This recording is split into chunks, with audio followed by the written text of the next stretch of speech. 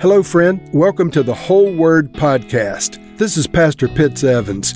On this podcast, we read and discuss one chapter of God's Word per episode. Let's go now to the Bible and see what the Lord has for us today. Today, we're going to begin with Luke's Gospel. And Luke has a unique perspective in his Gospel. He's writing not as an eyewitness, but as an investigator who has carefully looked into all of the details of the things he had heard, perhaps read from some of the other writings that were to become the Gospels. And so Luke has a lot to say about John the Baptist. Of course, he has a great deal to say about Jesus and the work of Jesus. He speaks of the kingdom realm a good bit. And Luke includes women more, the perspective of women more than the other gospel writers. And it's believed that he probably was a confidant of Mary's, that he had actually interviewed Mary and gotten a lot of her insights and special knowledge directly from her. The book is addressed to someone named Theophilus, and the name Theophilus means friend of God or lover of God. So there's been a lot of conjecture that Theophilus was just a general name for lovers of God or friends of God and not a personal name. But whatever the case, it's addressed to Theophilus. And Luke, as you may have heard, is possibly the only Gentile writer of the Scriptures. He wrote both Luke and Acts. So some of the things I'm saying are true of both Luke and Acts, the idea of his investigating these things. But he actually appears in Acts. Partway through the narrative, he starts to mention himself first person. So he was part of that. If you ever want to read a good extra-biblical book on Luke, a lady named Taylor Caldwell wrote a book called Dear and Glorious Physician. It's a novel, but it has a lot of biblical insight, and it has a lot of first century insight into physician's life in the first century. So let's begin now. The Gospel of Luke, chapter 1, from the New International Version of the Bible. Many have undertaken to draw up an account of the things that have been fulfilled among us, just as they were handed down to us by those who from the first were eyewitnesses and servants of the word. With this in mind, since I myself have carefully investigated everything from the beginning, I too decided to write an orderly account for you, most excellent Theophilus, so that you may know the certainty of the things that you have been taught. In the time of Herod, king of Judah, there was a priest named Zechariah, who belonged to the priestly division of Abijah. His wife Elizabeth was also a descendant of Aaron. Both of them were righteous in the sight of God, observing all of the Lord's commands and decrees blamelessly. But they were childless, because Elizabeth was not able to conceive, and they were both very old. Once, when Zechariah's division was on duty, and he was serving as a priest before the Lord, he was chosen by lot, according to the custom of the priesthood, to go into the temple of the Lord and burn incense. And when the time for the burning of incense came, all the assembled worshippers were praying outside. Then an angel of the Lord appeared to him, standing at the right side of the altar of incense. When Zacharias saw him, he was startled and gripped with fear. But the angel said to him, "Do not be afraid, Zechariah. Your prayer has been heard. Your wife Elizabeth will bear you a son, and you are to call him John. He will be a joy and delight to you, and many will rejoice because of his birth. For he will be great in the sight of the Lord. He is never to take wine or other fermented drink, and he will be filled with the Holy Spirit even before he is born. He will bring back many of the people of Israel to the Lord their God, and he will go on before the Lord in the spirit and power of Elijah, to turn the hearts of the parents to their children, and the disobedient to the wisdom of the righteous, to make ready a people prepared for the Lord." Zechariah asked the angel, "How can I be sure of this? I'm an old man, and my wife is well along in years." The angel said to him, "I am Gabriel. I stand in the presence of God, and I have been sent to speak to you and tell you this good news. And now you will be silent and not able to speak until the day this happens, because you did not believe my words, which will come true at their appointed time." Meanwhile, the people were waiting for Zechariah and wondering why he had stayed so long in the temple. When he came out, he could not speak to them. They realized he had seen a vision in the temple, for he kept making signs to them but remained unable to speak. When his time of service was completed, he returned home. After this, his wife Elizabeth became pregnant, and for 5 months remained in seclusion. "The Lord has done this for me," she said. In these days he has shown his favor and taken away my disgrace among the people."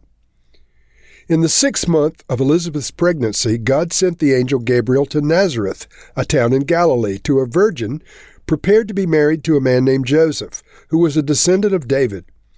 The virgin's name was Mary. The angel went to her and said, "Greetings to you, who are highly favored. The Lord is with you." Mary was greatly troubled at his words and wondered what kind of greeting this might be. But the angel said to her, "Do not be afraid, Mary. You have found favor with God. You will conceive and give birth to a son, and you are to call him Jesus. He will be great and will be called the Son of the Most High. The Lord God will give him the throne of his father David, and he will reign over Jacob's descendants forever. His kingdom will never end." "How will this be?" Mary asked the angel, "since I'm a virgin?" The angel answered, "The Holy Spirit will come on you, and the power of the Most High will overshadow you. So the Holy One to be born will be called the Son of God. Even Elizabeth, your relative, is going to have a child in her old age, and she who was said to be unable to conceive is in her 6th month, for no word from God will ever fail." "I am the Lord's servant," Mary answered. "May your word be fulfilled." Then the angel left her. At that time, Mary got ready and hurried to a town in the hill country of Judea, where she entered Zechariah's home and greeted Elizabeth. When Elizabeth heard Mary's greeting, the baby leaped in her womb, and Elizabeth was filled with the Holy Spirit. In a loud voice she exclaimed, "Blessed are you among women, and blessed is the child you will bear. But why am I so favored that the mother of my Lord should come to me? As soon as the sound of your greeting reached my ears, the baby in my womb leaped for joy. Blessed is she who has believed that the Lord would fulfill his promises to her." And Mary said, "My soul glorifies the Lord, and my spirit rejoices in God my Savior, for he has been mindful of the humble state of his servant. From now on, all generations will call me blessed, for the Mighty One has done great things for me. Holy is his name. His mercy extends to those who fear him from generation to generation. He has performed mighty deeds with his arm. He has scattered those who are proud in their innermost thoughts. He has brought down rulers from their thrones, but has lifted up the humble. He has filled the hungry with good things. He has sent the rich away empty. He has helped his servant Israel, remembering to be merciful to Abraham and his descendants forever, just as he had promised our ancestors." Mary stayed with Elizabeth for about 3 months, and then she returned home. When it was time for Elizabeth to have her baby, she gave birth to a son. Her neighbors and relatives heard that the Lord had shown her great mercy, and they shared in her joy. On the 8th day they came to circumcise the child, and they were going to name him after his father Zechariah.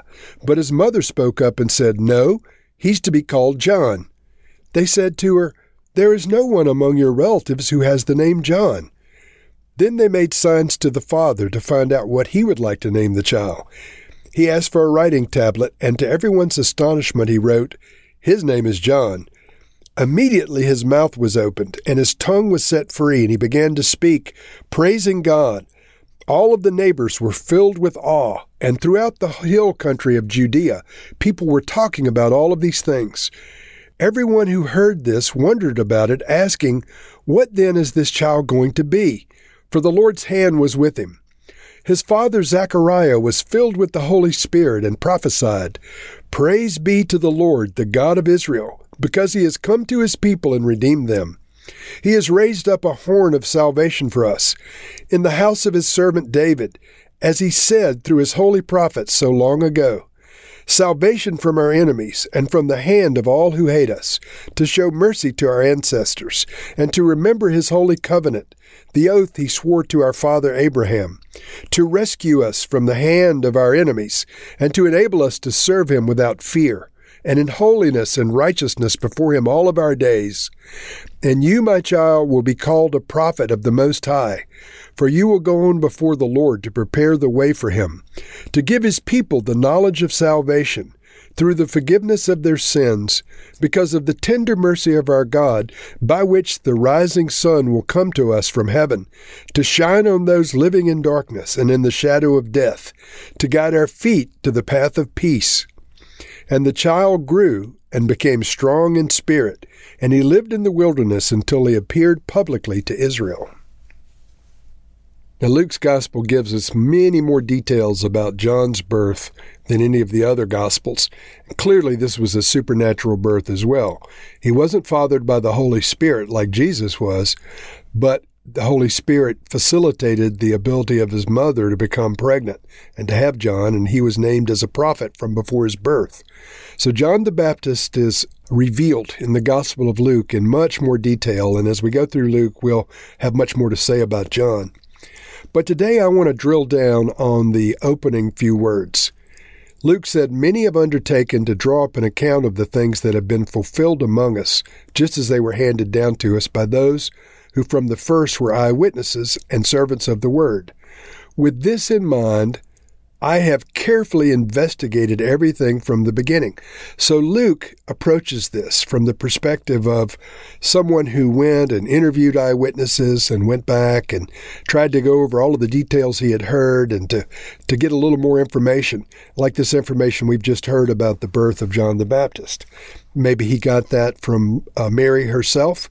We don't know who he heard these things from, but he heard them from someone. Remember, Luke came to the kingdom after Jesus had already been crucified and risen from the dead. So Luke's account reads more like an investigative journalist account, and for that reason he has a lot more details. More in the chapters to come, but let's pray. Lord, we thank you that Luke did investigate all of these things. He wrote down the truth so that we might know the certainty of the things we've been taught. Lord, may we approach his gospel as a mighty lover of God. May we approach his gospel as one of the ones that he intended to read these words, a friend of God, a lover of God. And Lord, may we review all of the accounts, both eyewitness and otherwise, that he records. Lord, we appreciate the gospel so much. May Jesus come alive in the words of the pages. Lord, speak to us in a new and fresh way as we go through Luke. We thank you, Lord. In Jesus' name, amen.